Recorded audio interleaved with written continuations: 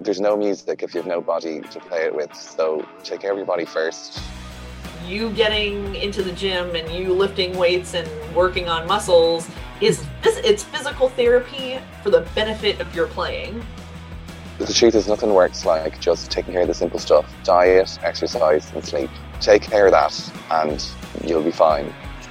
Join us as two musicians and fitness coaches discuss strength, wellness, and fitness in relation to musicians, artists, and performance.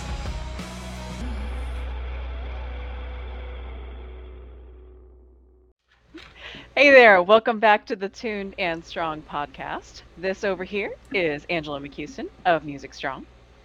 And I am joined by Dr. Jen Cabas-May of Tuned and Toned Performance. And today we are joined by a very special guest, Kelly Molno-Wilson, which thank you for the way you said your name. I was just going through, you could watch it, couldn't you? Going through my head. Should I go to the mall? No, I like that. Yes. Molno. Yeah. Yeah. So thank you for joining us. Hey, thank you for having me. Yes, the name, you could probably tell that I was a middle school teacher for 10 years. And that's my age of choice for working with students, is I just love middle school kids. They would always say my name, Mall Now, and I would say, no, can I go to the mall? No. And then that's all did. Right there. Done. Easy. Yep, just take the W off. Yeah, that's solved all the problem. Yeah. Anyway. Can you describe like what you do and what I do? Yeah, I have a lot of things that I do. A lot of different lanes that I run in, and a lot of balls that are plates that are juggling, at any given time.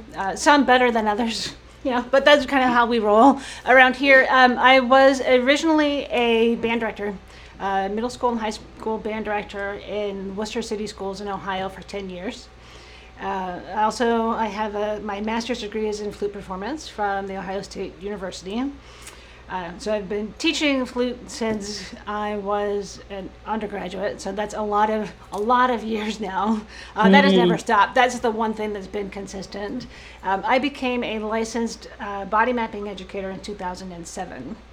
And it's kind of shifted gears to do more of that. I left the public school teaching world because I had two kids, and my husband is an engineer. I was a high school band director, and I worked twice as much for half as much money as he was making, so it was kind of the right decision at the time.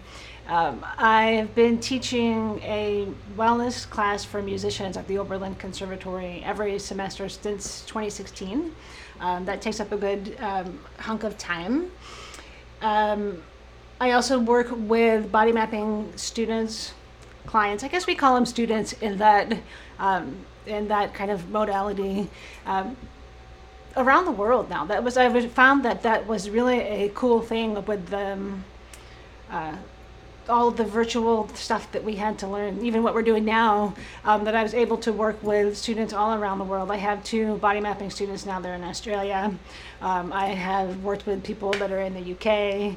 So that would never have happened if it wasn't for the pandemic, because I would never have wanted to learn how to use Zoom and all of this stuff that we have to do now. Through my work teaching college kids at Oberlin, I realized that body mapping wasn't going to solve all of their issues. That's just a tool. It's one tool that you can use. And while I knew a lot of stuff, I didn't have any tool that gave me a license to put hands on people and help with manual release. I have been an athlete my whole life. I played basketball and soccer in high school. I coached volleyball, never played that, but coached volleyball in the middle school. It's an interesting story. Probably you don't need to know. Well, it's funny. The head volleyball coach at the time found out that I had coached 8th grade boys basketball. And she said, if you can do that, you can do this. I'm 5'2", okay? So they're all bigger than me. I'm like, okay, 7th grade, I don't know how to do it. She said, I can't, here's the secret. You never demonstrate with the ball. You just do your arms. And I'm like, okay. And at that point, the high school girls were routinely winning the state tournament. Like, okay, teach me how, so I did. that's actually where I became fascinated with movement, was how come some of these girls can get it over the net and some can't? What's different? Like, oh, it's their arm swing. It's how they're not coming through with their upper body. That led me to body mapping. And then I thought, wow, isn't this weird that I study my little basketball kids and my volleyball kids in ways with eyes that I never applied to my little band kids? And what would happen if we kind of moved into that playground? So that was really interesting. Anyway, segue back to not having a hands-on therapy. Body mapping, the big point of body mapping is teaching applied anatomy. Like, if you understand how your body is supposed to move, they have a better chance of doing that. If you don't have some sort of muscular imbalance or some sort of compensation going on. If you've got something like that, it doesn't matter how clearly you think you can conceive of your movement, it isn't going to happen. And so I found I can see things, and I know that this is the problem over here, but I didn't have anything to address that. While I was kind of muddling about what I wanted to do for that, I ended up herniating a disc in my back and started seeing a therapist who was trained in something called neurokinetic therapy, NKT. And I went to him one time and I decided, this is what I want to do for my musicians. This is the thing. The problem is you have to have some other kind of license. So the people that take that training are they're PTs, they're massage therapists, they're personal trainers, there's some yoga teachers. They all have, well, the yoga teachers are kind of in their own category. They can't do the hands-on release. But I needed to get some type of a certification license that allowed me to legally do that in the state of Ohio. So the fastest thing was to go back to school for a massage therapy degree. And so I never wanted to do what we called fluff and buff massage. Like, not interested in that at all. But I needed that anatomy knowledge, and I wanted the hands-on, how do I release that? So what neurokinetic therapy helps you to do is find where is a muscular compensation happening, and then how do we fix it? And how you fix it is based on what your modality is. So chiropractors will do their crunchy thing. Massage therapists will do like pin and stretch, or and for yoga teachers, they can't do hands-on, but they can do releases with the yoga tune-up balls or stretches or whatever. So really how you accomplish the release work, that's up to you based on your credential. So, like, in a perfect world, I would have all these things happening. I would have this giant center that musicians who are in pain can come and work with me, and there would be, like, personal trainers like yourselves that work over here. There would be a chiropractor over here. There would be a mental health specialist. There would be this big place, like one-stop shopping, that people can come and get all of their questions answered and find the actual people and the combination of those people that's going to work to help. That's kind of awesome you just said that, because I'm working on making that happen here in Nashville right now. Cool. It's a shame you're not in Ohio. Tennessee. Right. Yeah. You're on my referral list for sure. Okay. Cool. But yeah, I'm glad to hear other musicians are thinking the same thing. Need that. Yeah. But yeah. Mm-hmm. That's quite the different way of coming about it, because I have so many questions, but NKT is something that I've found out about, and I was just blown away. I'm like, oh my gosh, this is like the missing link. And so I went to a class in Ottawa, Canada, and everybody's like, why are you here? I'm like, because I've never been to Canada and this is a good excuse. And they went, okay. It means there's no continuing ed near me, but there wasn't anyway. Right. And I was like, right. Yeah, I'd rather go there than Chicago. So like, why not?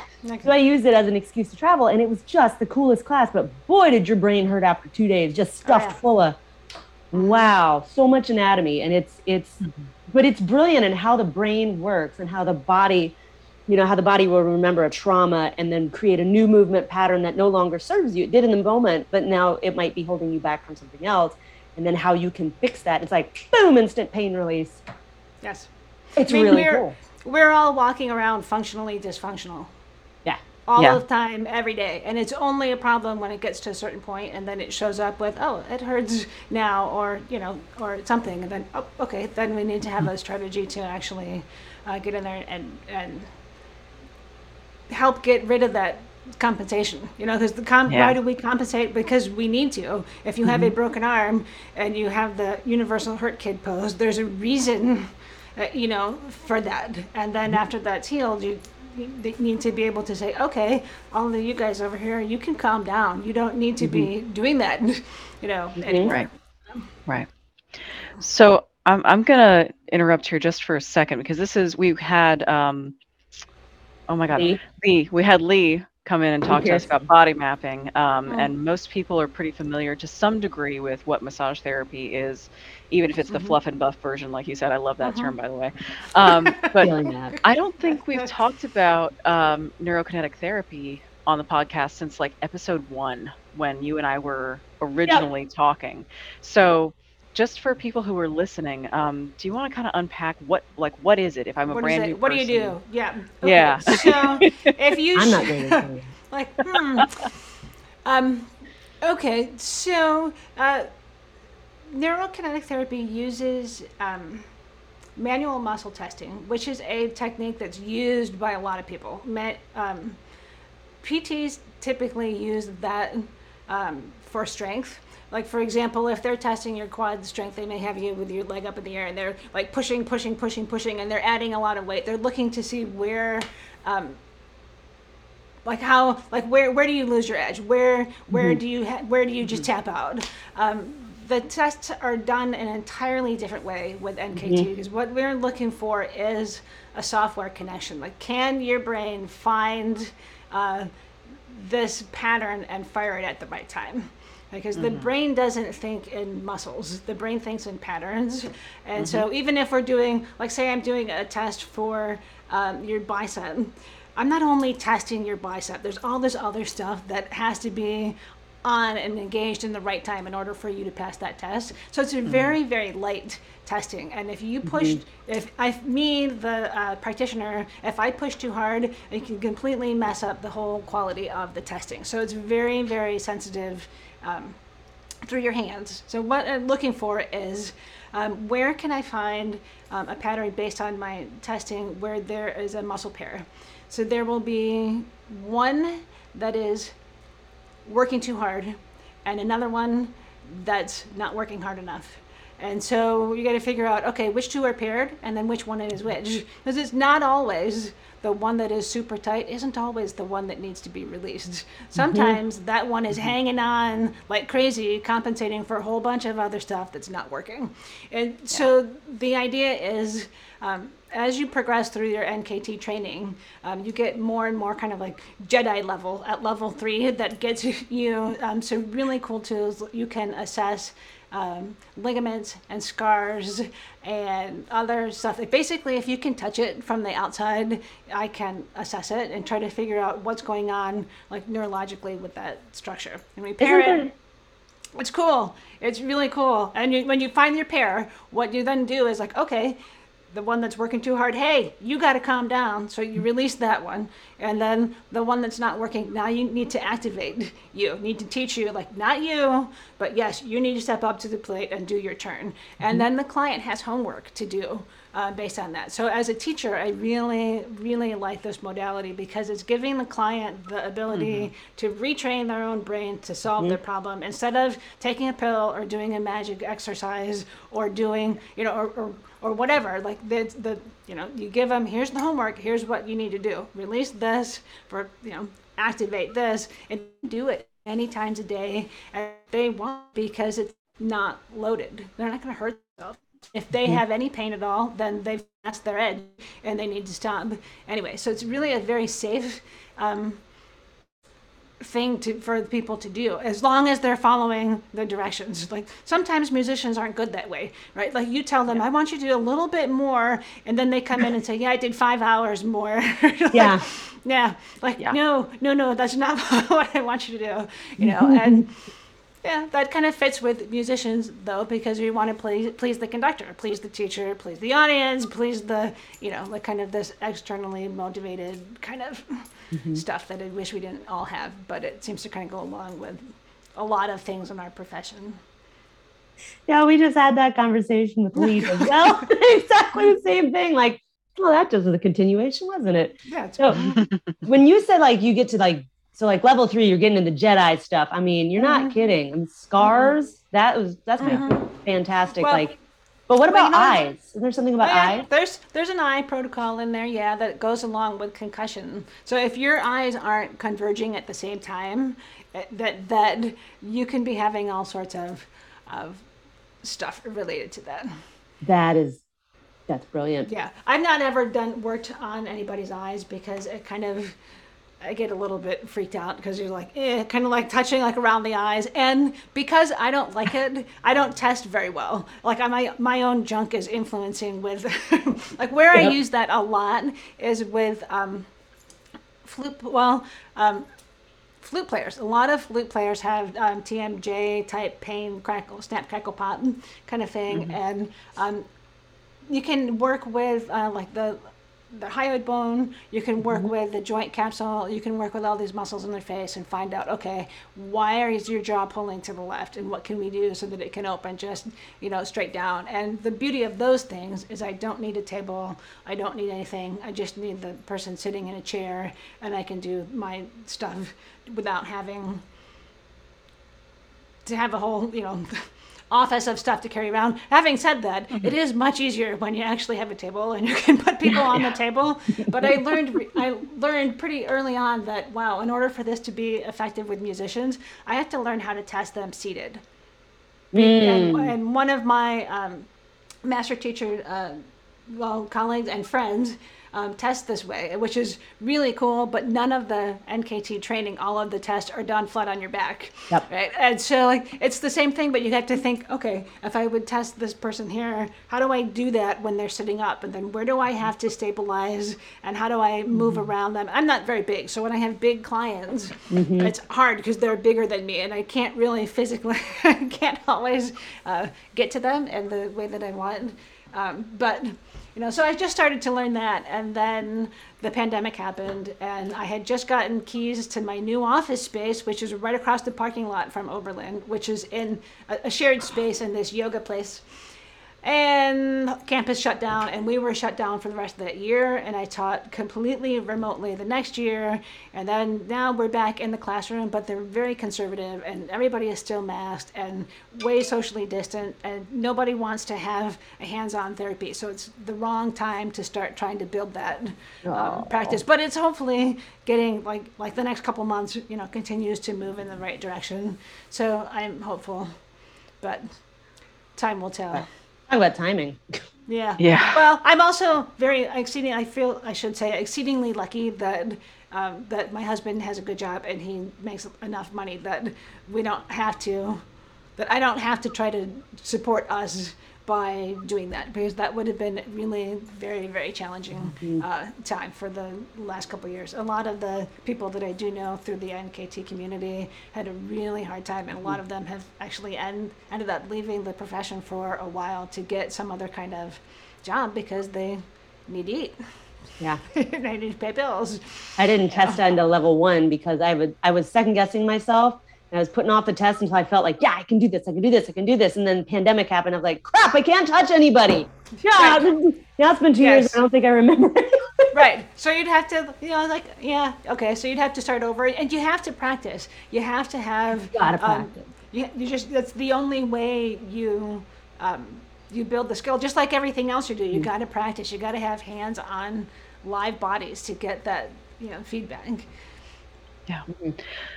So when you say you have to test them seated, is it more of like the musicians won't do the lie down thing, or it's not effective? It's because if I'm in a classroom and I have, usually where I end up using the NKT most at this point are kids in my class that have some sort of thing going on, and they'll show up before class like, can you help me with this? Like, yeah, okay. I don't have my table in the classroom where I'm teaching. Okay. I can put them on the floor, which we do, but that's sort of weird because I can't, it's fine for them, but it's not good for me because I can't get the right angles and I'm crawling around on the floor and I can't get underneath them. And, for littles, like 10-minute, like super fast, like let's see if we can really just like dial in and fix this right now. It works. But for my own body use, I wouldn't be able to sustain that for hours and hours of that because it's like, It just like you Yeah. really need the leverage of your feet on the floor and being able to use their body weight into your Yeah. hand instead of pushing. And when you're on the same level or higher than them, that's really hard. Yeah. Okay. So it's more a logistics thing and less less a Yes. fighting thing. Yes, I would love to put them on the table. That would be a perfect world, is to always put them on the table because they're just laying down. It's a place of safety, and it just but we don't always have that. So it's good to be able to be flexible so that you can do your stuff in any environment. Yeah. I think Angela, didn't I end up working on you in the hallway at NSA? In the hallway. Yes. You did have me lie down on the floor. Yeah. Yeah, because you were going to test my psoas, and I don't know how you test the psoas in a seated position. That is no go. Well, it's kind of not You really did. accurate. That was that was in Orlando. That was Yeah. 4 years ago. Yeah. Holy cow! Yeah. Yep. Wow. And all these people were walking by like, what are you doing? We're like, this is fine. It's fine. It's fine. So we're actually, what's funny is that Kelly is now on the Performance Health Committee, and that was the year that I was started as chair of the Performance Health Committee. So it's like, you're the first in a series. I just started reaching out to the members of the committee. I'm like, hey, you want to be on the podcast? Yeah. So we're going to have a whole Sure. series. I think we got 5 of them. Yeah, Like, cool. yeah, Tales from the PHC. Yeah. That's the Performance Healthcare Committee of the National Flute Association, for anybody who wants to know what that stands for. But yeah, so it's a fascinating thing. And I went to Ottawa right after that, and it was just, I was like, I've got to find a way to do this. So I raised the money, and it's not a cheap class, and it's not a cheap trip, but it's so worth it. I mean, I really wish it had gone more than 2 days, more like 3-4 days would have been great, because you really delve into the anatomy so in detail. And if you don't know the anatomy or you're rusty on it, you're going to be way overloaded, Right. more than you would have been. It's just a lot. I mean, we're talking like individual fingers, individual toes. There's a lot. Yeah, Yep. and you have to be able to think it on the fly. So you're thinking, okay, I got a problem with a hip flexor. Where do my hip flexors live? Which ones are they? Like, okay, and then which ones are the functional opposites? Yes. My hip flexors. Okay, and which ones are the contralateral? It's like, okay, wait, what? And then you start thinking bigger patterns, and like, okay, wait a minute, I got to stop and go back and think, Yeah, I mean, so you have to be fast, and that's where I find that, oh yeah, I know the anatomy on paper, and I get in there like, first 2 choices don't pan out, like, what's the third choice? Like, then I go back to the book, because in the back there's this little like cheat sheet kind of sort of thing that has muscles by group, like, oh yeah, I got to check, boom, I got to check this one, and then there it will be there, so the answer is always there. But sometimes it takes longer to get there than you want. And yeah. Tell me about it. So you actually, on another note, so it's just cool that you've got this cool health background, but you're also a flutist. And you had a hand injury, right? I did. Yeah. What happened? Yeah. Well, this is actually kind of funny. Like, we're gonna go with like the injury, I had my first class at Oberlin for this semester was just 2 weeks ago, because we started really late, and turns out that everybody had some sort of significant like broken bone story, like the complete land of the misfit toys. like everybody like, wow, like you guys are a mess, like lots of stuff to work on here. But yeah, myself included. It seems like I keep on getting these injuries from the universe that exist to make me a better teacher and more empathetic human being. I guess. Yeah, the hand one was the big one that set me. Yeah, it took a long time to get over that. To make a very long story shorter, I tried to switch to an offset flute because I wanted to get a big girl flute, and I had always heard that, offset is better for people with small hands, and I had played inline my whole life with no problem. After about 2 days, it became very apparent that, no, this is not happy in my hand, and just lots of pain through the side of the MCP joint. Like, why, like, not stable this way? Like, what's going on with that?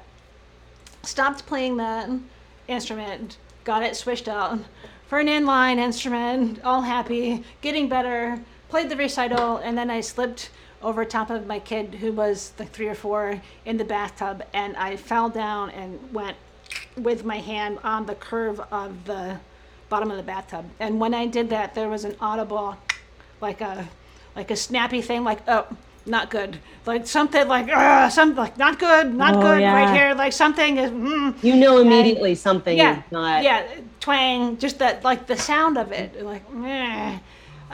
So then I had to go to see like doctor after doctor, ultimately what I ended up doing was I ruptured the sagittal band, which is the connective tissue that goes over top of the extensor tendons. So when I would bend here, this tendon would go into this valley of doom, and then it would kind of sort of stay there. And it was also, there was damage over here to the radial collateral ligament, which is why it's not stable this way. Yeah, so it was a surgery to go in and rebuild that. And it was actually the best case because this ligament over here on the side, it wasn't actually ruptured. It was just kind of stretched out, so they could kind of called it plication, kind of like tighten that up. But this one, sagittal band, completely ruptured, like the other part was over here. So they had to sew that back together and splinted, and then working forever to get to be. I still can't actually, like, that's what I got. I don't have full range of motion there, and for flutists, we have to be able to hyperextend back this way, and I just can't. That's no longer available to me. It's not going to be back. It makes piccolo a real problem. Whoa. So I can't do piccolo very much at all. Alto flute is fine because that's got to be your friend. It is, and so it's okay. So that was. Let me stop you for one sec. So for those who are just listening to this, she's talking about the index finger of her left hand, and if you're looking at quote first knuckle. Yeah. This guy, like the base of support. That's kind of a big deal that you need that. So then I learned a lot about hand therapy, and I learned that I'm a little bit weird because I wanted to know, like, where is the muscle? Like, what muscle is supposed to be activating for this thing that you're asking me to do? And most people don't want to know that. Like, I really want to know. I was surprised at how much atrophy there was just up here in my forearm. Like, why do I have to do like wrist flexion? Like, oh, because you can't do it, dummy, because you've been casted and restricted for and then when I did eventually get back to playing it was, I can play my flute for 1 minute. And then I can play my flute for 2 minutes. Like, okay, and so what are you going to do with this 2 minutes? And then noticing, like, wow, I'm a trained body mapping teacher. I've been teaching this stuff for years, and I put my flute in my hand right after the surgery, and my awareness goes right to here, to the injured spot, leaving out all of the rest of my body. So friends would say, hey, are you holding your breath? Like, I don't know, I'm thinking about what's happening with my hands. Like, what's going on with your pelvis? I don't know, because I'm, going right to where the injury is, which was what happens after we're injured. That's another compensation, strategy. I also became, through that process, a big believer in modifying the instrument when it's possible. Fortunately for me, one of my colleagues at Oberlin Conservatory is Alexa Still, and she is amazing. She's one of the most humble and generous, amazing humans on the planet, and she makes all sorts of stuff to put on her students' flutes, and so she helped me figure out all sorts of things and intermediate strategies and other stuff to be able to play. And so I thought we could do like some I call my flute like a Franken flute because it has so much weird stuff on it, and I forget, and then I go somewhere and people are like, what's all that junk on your flute? And so probably like the most important thing, I'm going to try to hold this up to the camera upside down. So this is a piece of cork. Oh, wow, I can't even find the camera. It's upside down and backwards. This thing here. Okay, and it's just, let me turn it around this way so you can kind of, how does that work? Can you actually see that? Okay, so what it does is it creates a flat spot on a round tube. and so that it allows more of the weight of the flute to come into my right thumb and off of my left hand. And she custom makes these, and so she has a little Dremel tool in her office, and she's got the little protective goggles, and so she measures and then sands and measures, and you're like, okay, so this is kind of a big one. Big, sticks out. I also have one on my alto, which is humongous. So that really helps. The second thing is when I first started back to playing, this finger over here could only come here. So I had a key extension that was a little plastic thingy that stuck out over here so that I could be here. I don't need that anymore, but I do need a little bit of key height, and it needs to be offset a little bit. So that is a saxophone pearl key that is on there with double side sticky tape. So it just makes a little bit higher key height to match. That's the shape that I can do. Like here is what I used to sort of be able to do, and I cannot do that for any length of time.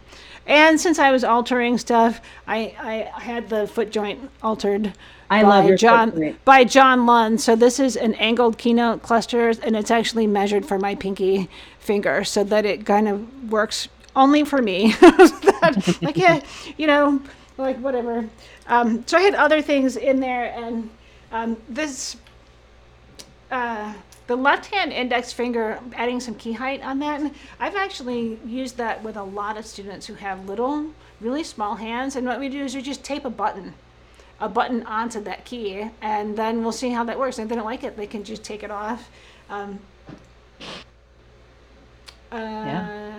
Frankenflute. And then my alto flute has all of the same stuff on it, and except for the key height. I just actually had my repair tech just bend the key up because it's just an extension anyway. So it's fine. It's good. It's happy. I had to also learn that I can't just practice for hours and hours anymore. Like my time is limited, so I have to be very cognizant of what are you going to do with the 35 minutes that you have here, and how are you going to be really efficient with time, because I can't if I'm playing for like an hour and a half on a day, that's a lot for me. And so when I'm done teaching my students, even though I have flute in my hand, like that's hard some days at the end. And I'm not even playing anything, hard, but like, I learned a lot about mental practice and how valuable that is, and goal setting and writing stuff down and trying to find the most efficient ways of practicing the little chunks as I could.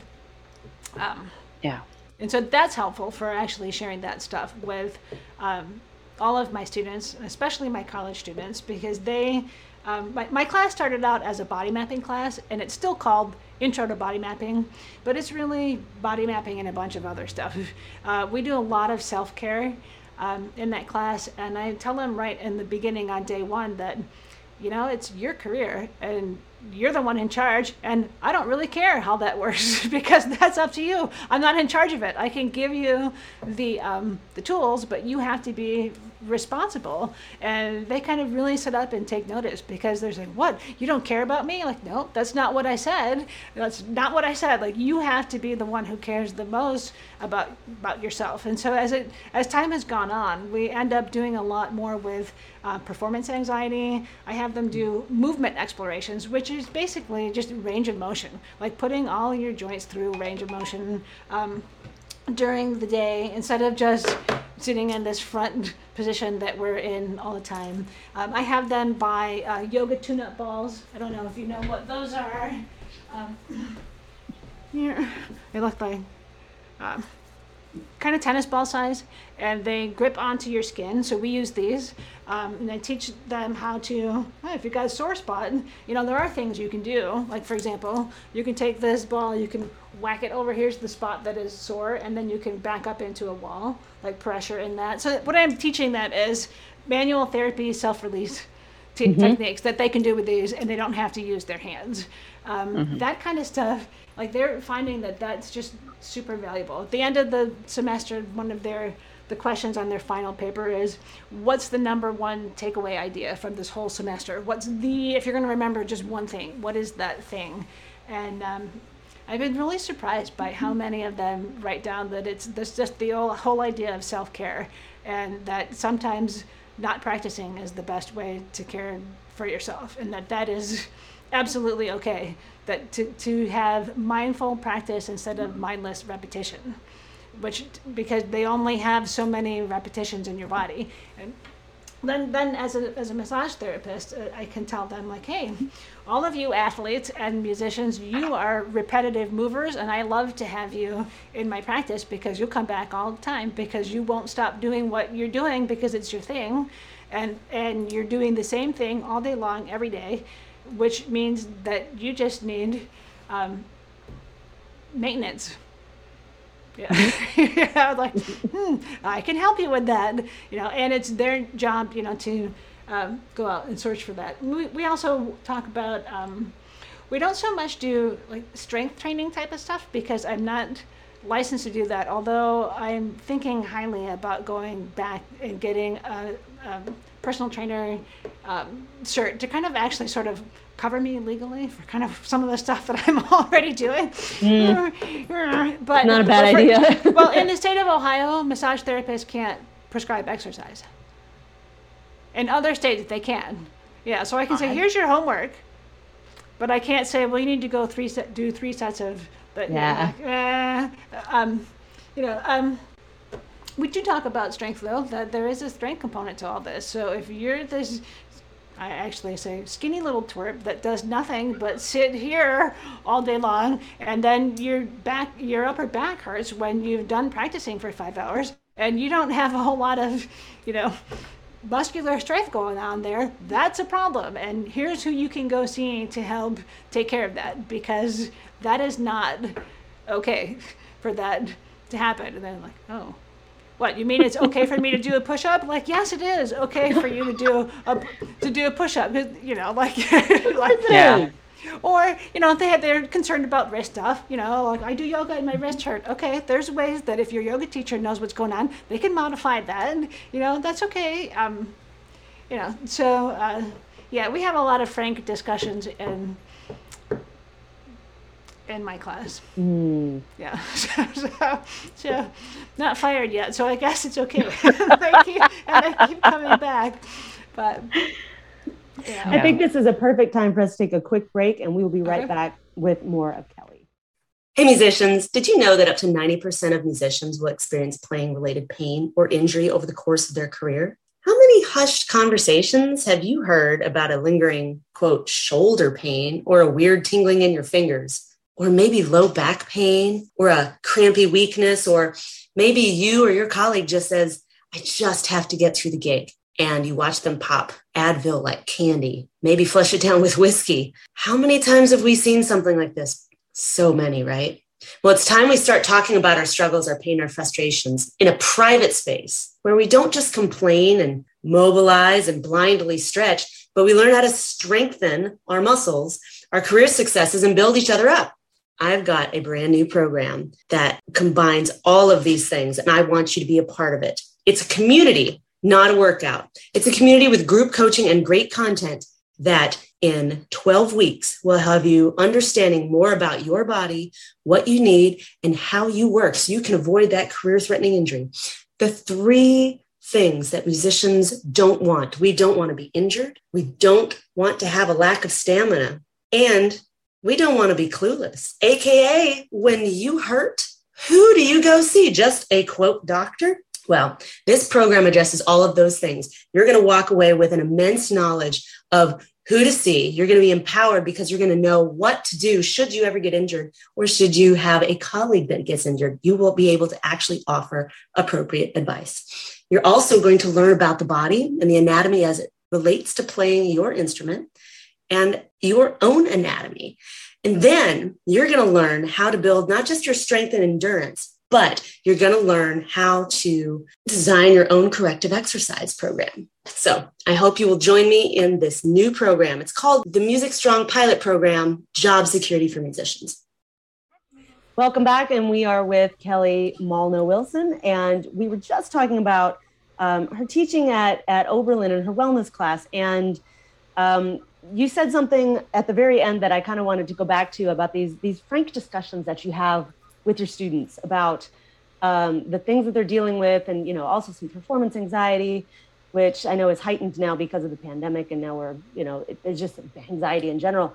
But we were talking over the break about some things that you bring up about being taking care of yourself and being your biggest advocate, because and when are you allowed to be a musician? When are you allowed to take care of yourself? It's not always about what the teacher says, but what's your musical intention, and what's you about, why would you wait for care? And it's about basically all about taking care of you and making sure that you know that you are the person who has to take care of you. Would that be correct? Mm-hmm.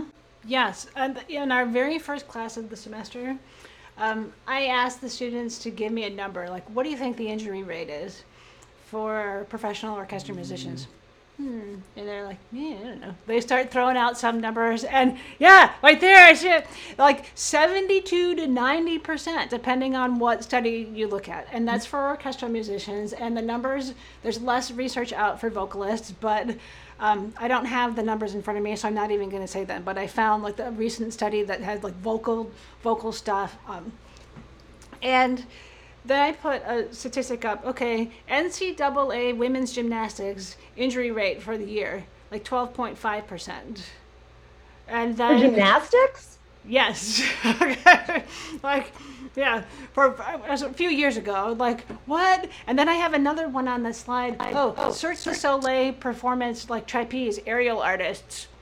And it's some other number that is not 72 to 90%. And I should know this. See, if I were planning ahead, I would have my little slide. But anyway, I can send it to you, and you can put it in show note, underneath or something. And they're shocked, and I'm like, okay, so why is this? Why is this okay? Do you see a problem with this? And they're like, yeah. What about OSHA standards? Anybody know that? This is not okay. So then I say, well, why does this happen? And they're like, I don't know. They don't really want to say. I'm like, okay, all right. So the reality is that it's not a question of if you're going to be injured in this business. You are going to be injured pretty much some point in your career. You're going to have a thing. And the choice then becomes, how are you going to deal with that? And that is very much your choice. So if we go to the athlete world, if you have a professional athlete, let's say a football player and quarterback has a hangnail, the training staff knows about it. If there's anything wrong, instant access to super high quality medical care. And if they need imaging, they're not waiting 6 weeks for a spot. If they need surgery, they're not waiting for the 2 months for the next surgery spot. They get the surgery. They have access to fantastic rehab. They have all the nutritional stuff. They have the mental health piece. And the reason for this is because it's financial. That player is not making money for the team and for the organization if he or she is injured and not playing. And so then we go back to musicians' world. Okay, you move just as much as they do. You move for longer than they do, because your average musician's career, orchestral musician, goes past the age of 40 when you're just kind of hitting it. Right? So what do they have that we don't have? And then they think about it, they have access to good health insurance. They have access to high quality rehab. They have and why don't we have that? Well, because it's one of the things that is kind of not really so good about the culture that we live in. And well, the music world culture, where injury is a bad thing. We don't talk about it, we hide it, we don't go to the doctor until we absolutely can't play anymore. And then say to my students, why? And they say, because you need the gig. Exactly, because you need to play the show, play the gig, so that you have the money to eat. And so you only stop when you can't do that. There's a fantastic podcast episode with Dr. Bronwyn Ackerman on Karen Bulmer's podcast, which is, I think, Move It, Music, and Mind, or maybe Mind. It's those three. I don't know, but I can't remember the name of the whole thing. But she talks about this issue really very directly, and said most often, many of these things that musicians have, it's easy to fix if they get to the PT, the right professional, soon enough. So, but because we wait, then it's a super big problem that's much more complicated, because there's this mindset like, I'm a terrible musician because I'm injured. The athletes, they do not have, I'm a terrible athlete because I got injured. That's almost to be expected in what in their profession, and not saying that they want that to happen, but it happens, and they move on, and then they get better and they do the work and they get back to playing again. So if what I want my students to know is, when it starts to hurt, like, pain is not okay. That is your body requesting you to change something. It should never be okay. It's never okay to play your instrument or sing with pain, like, period. Like, it's not. And that kind of, their eyes are like, what? Most of the kids that are in my class are there because they're already in pain, because they have a thing that's kind of on their entry thing. Like, and I know that. And they know that, so they're highly motivated to take the information to change. And so you throw it back in their court. Like, you have to be the one that is in charge of your healthcare and getting to the right professional. And, like, who cares if your studio professor says, oh, well, just take a week off. Like, you take a week off and is that any better? Then you need to keep going to the next professional, to the next one, to the next one, till you find the one who can help you with the problem. And that's a new level of responsibility for them. And it kind of ties right in with, okay, as a musician, you have choices to make about what kind of vibrato am I going to use? How am I going to shape this phrase? What style are we going to use? Body, blah, blah, blah, blah. Also, how am I going to take care of my body? How am I going to notice my body? What am I going to do to help my body? Like, hey, maybe I should drink some more water instead of 14 Red Bulls before the performance. Like, maybe I need, like, maybe staying up to 3 a.m. and then on every weekend, maybe that's not exactly working for you. So like, all this stuff, like sleeping, nutrition, like hearing protection, like, all of this stuff is a choice. And if you don't make the choice, that's still a choice. Like, it's their responsibility, not the teacher, not mom and dad, not grandma and grandpa. Like, no, you, the kind of like wannabe grown up sitting here, it's like, this has to be something that's really high on your radar if you want to do this job, because this is a tough business for longevity, because it's demanding, and we don't have like support staff that we don't yet have the support staff that all of the athletes have. We're working on it. Yeah. I think there should be a wellness professional attached to every major orchestra and every recording studio. Yes. I don't know why that's not mandatory. Should be. Yep. There's absolutely no excuse for those stats. Right. I mean, if the gymnastics team has like 12%, Yeah. gymnastics? Right. Like, Right. Like, what? What are we doing? What we're not doing. And you just Right. you hit the nail on the head. And we're not. Yeah. Yeah. Absolutely. We're not doing. Well, I hate to cut this short. This has been an incredible conversation, honestly. But Yeah, thank you. You hit so many things. I mean, I'm not usually this quiet on our recordings, but I'm like, that, Okay. she's Yep. got it. Oh, Yep, you said it. Got it. Yep. Come at. there we go. So, Cool. but no, thank you for saying so many things that needed to be said, and in ways that they needed to be said too, and just giving us your time. Well, it's about transparency, right? That you have Yeah. to know, like, if you just don't talk about like the scary stuff, then it just goes, unaddressed. And so I think that a lot of times college students are able to make an intelligent decision, like a rational decision, when they have the information. When it's laid right out there, like, here, they don't have to necessarily go search for it. Here it is, Right. take it or Right. leave it, and then ultimately you're just planting seeds so that in the future, like, oh, well, she said it shouldn't hurt, it's hurting. Oh, ding, ding, I need to do something. Like, that's a win when that happens. Absolutely. Kelly, where can people find more about you if they want to find My website is precisionperformanceandtherapy.com. All one giant word. Perfect. Yeah.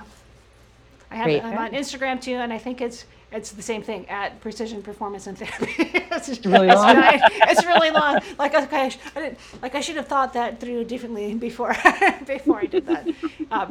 That's okay. I also write the wellness columns for the Flute Examiner online newsletter. So there are, I think, like 42 articles on there now that are wellness related.